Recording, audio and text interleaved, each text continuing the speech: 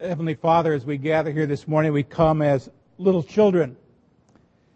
But we come as your children who have been made that way through the power of the Holy Spirit. We pray today that as we look at your word, we consider who Jesus is, that he will become even more real in our lives. And then, Father, embolden us to share that witness of Jesus with others around us. For it's in his mighty and powerful name we pray. Amen. Well, the question for today is, who is Jesus? And if you don't know the answer, maybe you picked a good day. I'm going to start by telling you what some other people have said about him. If you go to the next screen already, on a late night talk show a number of years ago, Michael J. Fox, you probably recognize that face, was asked a very special question. The question is, if you could meet anybody in all of history, who would it be? And Michael J. Fox said, well, the answer is Jesus. And this is what he said. It all comes down to him. He is an amazing character, whether you believe exactly what the Bible says about him or not. You cannot deny that he has had a positive impact on history. Well, friends, there is no question that Jesus of Nazareth is the most influential person ever to have lived on this planet. Each week, hundreds of millions of people gather together in his name to worship him all over this world. Every day, hundreds of millions of people receive medical treatment. They receive food and clothing and education and companionship and daycare and shelter. All of those good things done in the name of Jesus Christ in order to continue his legacy of compassion. More good has been done in the name of Jesus than any other name. Now, unfortunately, there have also been some bad things that have been done in his name as well. I'm not going to dwell on that this morning. However, those who are sincerely committed to following Jesus and his teachings and living by his example are helping change the world. Now, I want you to go to the next screen. Some of you may remember a movie that came out a number of years ago, put out by Monty Python. It was called The Life of Brian. It was supposed to be a parody of the life of Jesus. In other words, they were going to make fun of Jesus. Many people, myself included before it came out, thought this is going to be really sacrilegious. Now, Eric Idle, who was the writer and one of the stars of the film, said that they began work on the movie. In order to do that, they read through the Gospels. They read Matthew, Mark, Luke, and John. And he said, our original intention was to satirize or make fun of Jesus.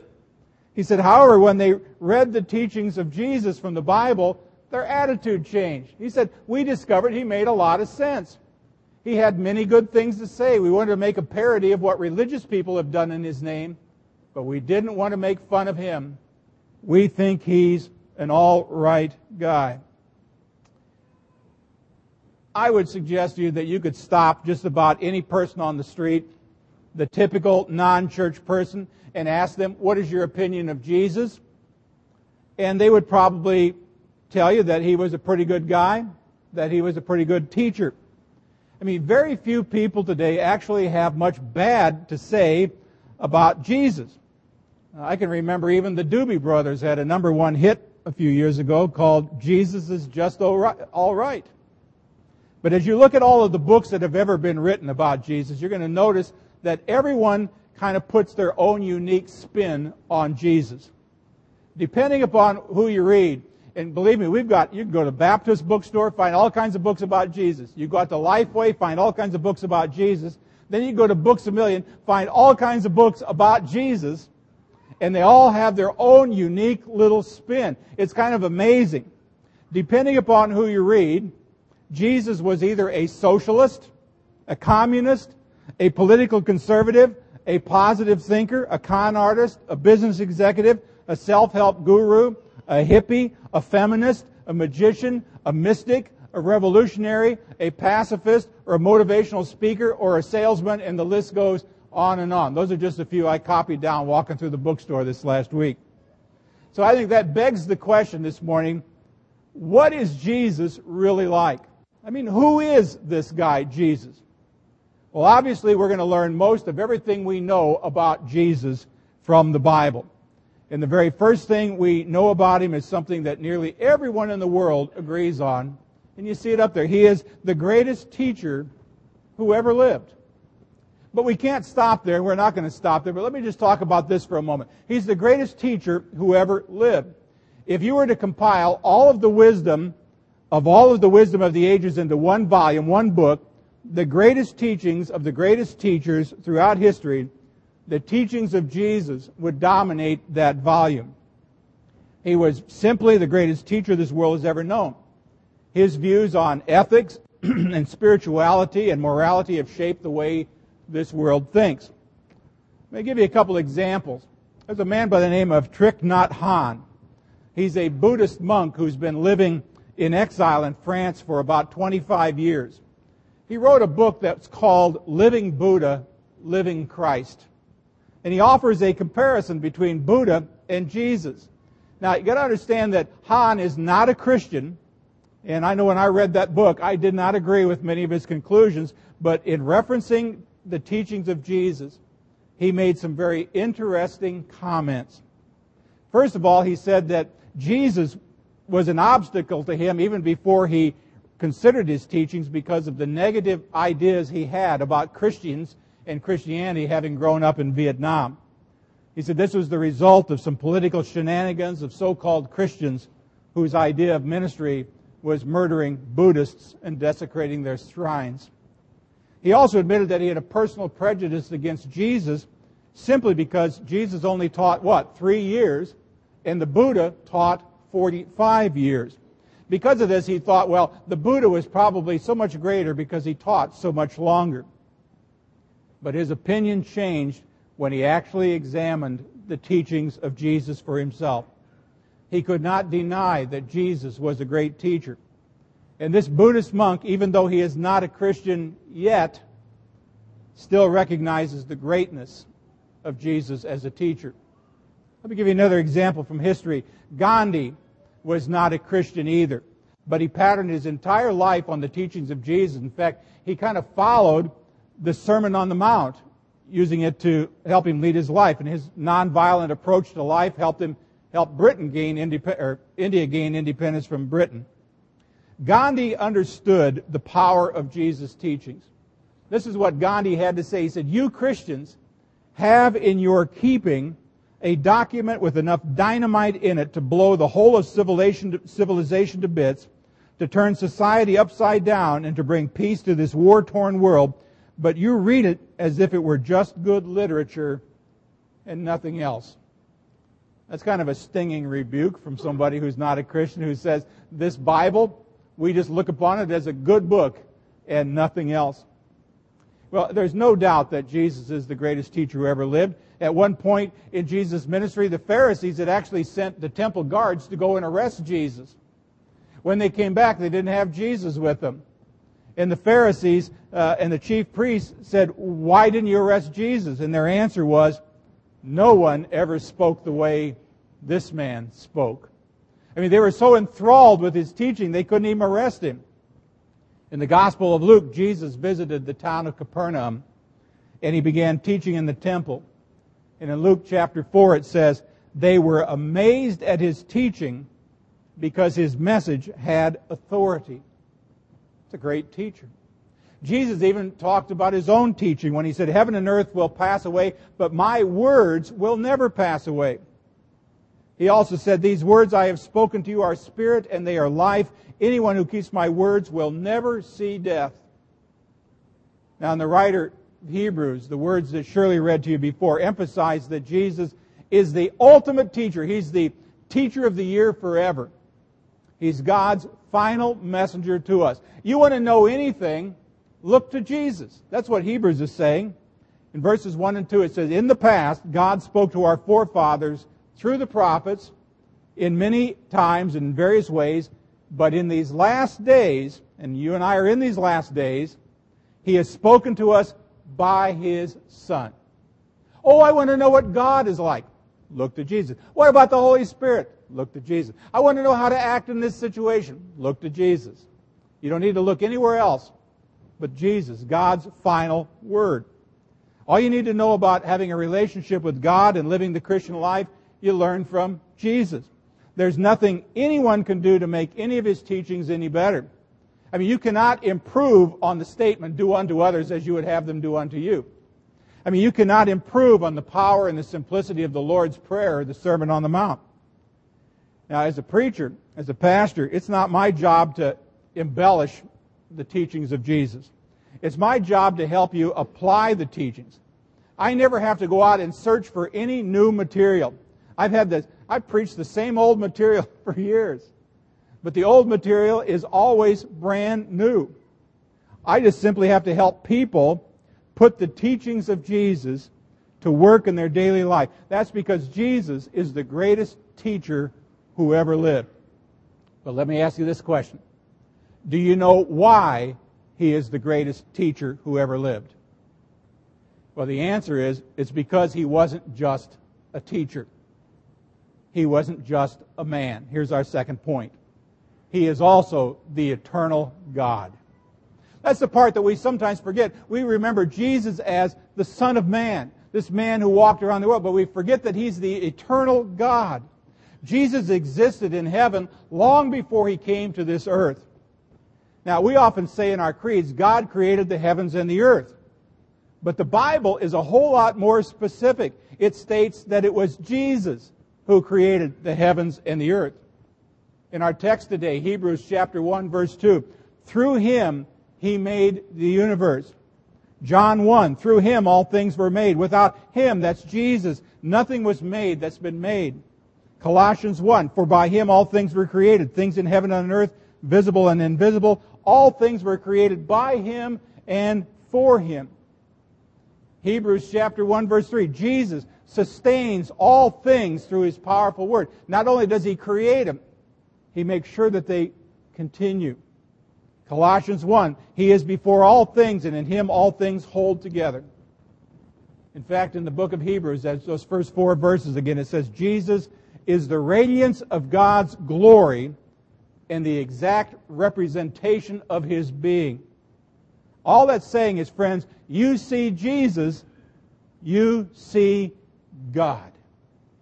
That's a concept that I think a lot of us forget. Jesus is God. I mean, He is more than just a great teacher. He is the eternal God. He existed before He was ever born in Bethlehem, and He lives even after His death on Calvary. Now, as Christians, we believe that God is a Trinity. We believe that there is God the Father, God the Son, God the Holy Spirit. All three are equal, all three are separate, but when you put them together, they're just one. That's what we believe. We're going to talk about that more as we get to the core beliefs of what it is we really believe when we talk about the creeds here in a month or so. The Bible teaches that Jesus existed from the beginning. He was not created. After all, He was the Creator.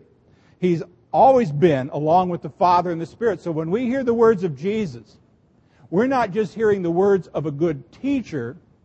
We are hearing the teachings of God Himself. I mean, if you tell somebody, what do you think about Jesus? And they say He's a good teacher. Oh, no, it's more than that. You're saying if Jesus is a good teacher, He's a great teacher because He's God. So these are really wonderful teachings. I mean, Buddha, they said, was an enlightened individual, but he was only a man. Muhammad was only a man. Confucius was only a man. Jesus is God. I mean, He made that claim. Before Abraham was, I am. You wonder why they want to stone Him? He says, before Abraham was, I was there, folks. I was it. I was God. I was way back at the beginning. When the Romans put Him to death, He came back from the grave. There is not one other religious leader that has done that or who could do that. We are the only people who worship a living God. Everybody else worships dead gods. I don't know what the future is in that. Not much. See, Jesus could do all of that because He's God. Now, as Lutherans, we are somewhat taught to ask the question, what does this mean? Well, what does this mean to us? Yeah, Jesus is the greatest teacher. We ought to be studying what it is that He teaches. He is the eternal God. But the most important thing is our third point, and it's this, that He is also Savior of the world. Savior of the world. Jesus didn't come to earth 2,000 years ago simply to enlighten us, just to teach us. Now, surely He taught us how to live, but He knew that we needed more than just being taught. We needed to be saved. We needed to be saved from our sins. And there's not a person here this morning who doesn't need to be saved from their sins. You know, whether you admit it or not, you need to be saved from your sins. See, when Jesus came to be baptized by John the Baptist, remember John the Baptist, I remember that in the King James, he said, "Behold, the Lamb of God, which taketh away the sins of the whole world."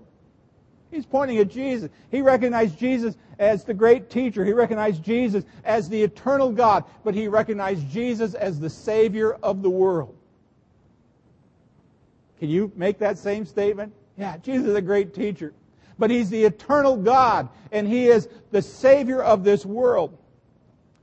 You all know John 3:16, "For God so loved the world that He gave His one and only begotten Son, that whoever believes in Him should not perish but have everlasting life."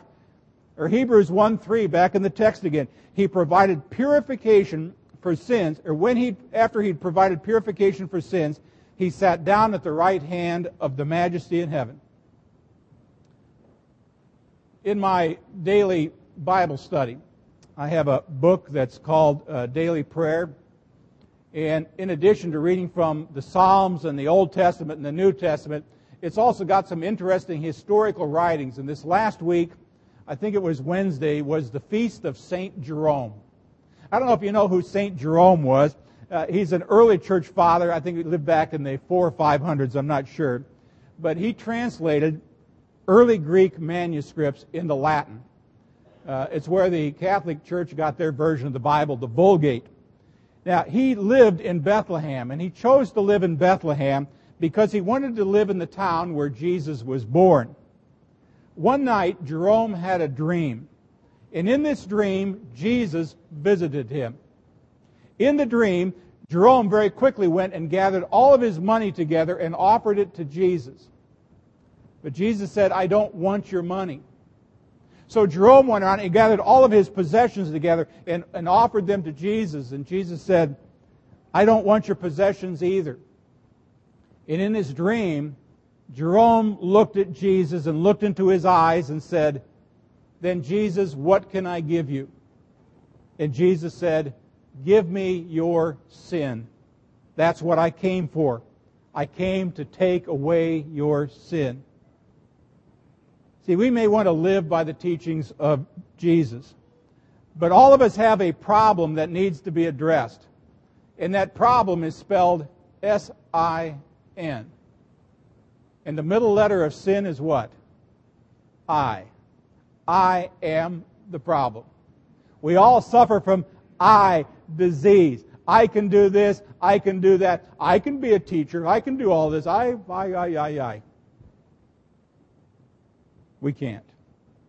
Our sins do nothing but create a gap between us and God. And Jesus came into this world with the cross to do what? Bridge that great divide. Hebrews said His death on the cross brought purification for our sins. It rained like crazy this morning. And some of you walked through it. You got a little cleaner than you were when you left the house. But you're still not pure. I don't care whether you use Ivory soap, you're still not pure. 99 and what? 40? Well, you got 56 100s of stink, which makes you not pure. Our sins can only be removed through the blood of Jesus Christ. The cross provided purification for our sins. Our guilt can be removed forever. Our sins can be removed forever. We can live with a clean conscience forever. And Jesus frees everybody whose lives are held in slavery and fear. Now, if Jesus is only a good teacher, He would not be able to do that. Throughout history, many have tried to teach the way. Many of people have tried to lead the way, but we know that Jesus is the way. He came into the world not only to be our teacher, He also came to be our Savior. Let me take you back to one more story in the Bible. One evening, on the night before Jesus died, He was alone in an upper room with His disciples. And Jesus got up and put a towel around His waist, got a basin of water, and began to wash the disciples' feet and to dry them with that towel. You may remember that when He got to Peter, Peter said, "Oh no, You're not going to wash my feet. You're never going to wash my feet. And Jesus said, unless I wash you, you have no part with me. Peter's response was, then wash not only my feet, but my hands and head as well. Friends, our relationship with Jesus begins with being washed by Him. Whether you want to think about that at the time of your baptism or whenever you came to know Jesus later in life, your life begins when you're washed by Him, you're cleansed of your sin, through Him you receive forgiveness. I always ask myself a few questions before I ever put together a message. I always ask myself, what is it I want people to know? And what is it I'd like to have people to do? And how could I convince them to do it? Well, I hope and I pray and I sincerely desire that today's message inspires you to follow the teachings of Jesus, to read them and to study them and to live by them and to share them with as many people as you possibly can. But most of all today, if I could convince you of anything, it would be to look at Jesus, the greatest teacher in the world, the eternal God, the Savior of this world, and simply say like Peter said, wash me, Lord, be my Savior. Let's pray. Father, we thank you for sending Jesus into this world. Jesus, who is the eternal God. Jesus, who is the greatest teacher. Jesus, who is the Savior of this world. We thank you for sending Him to draw us into your family. In Jesus' name, amen.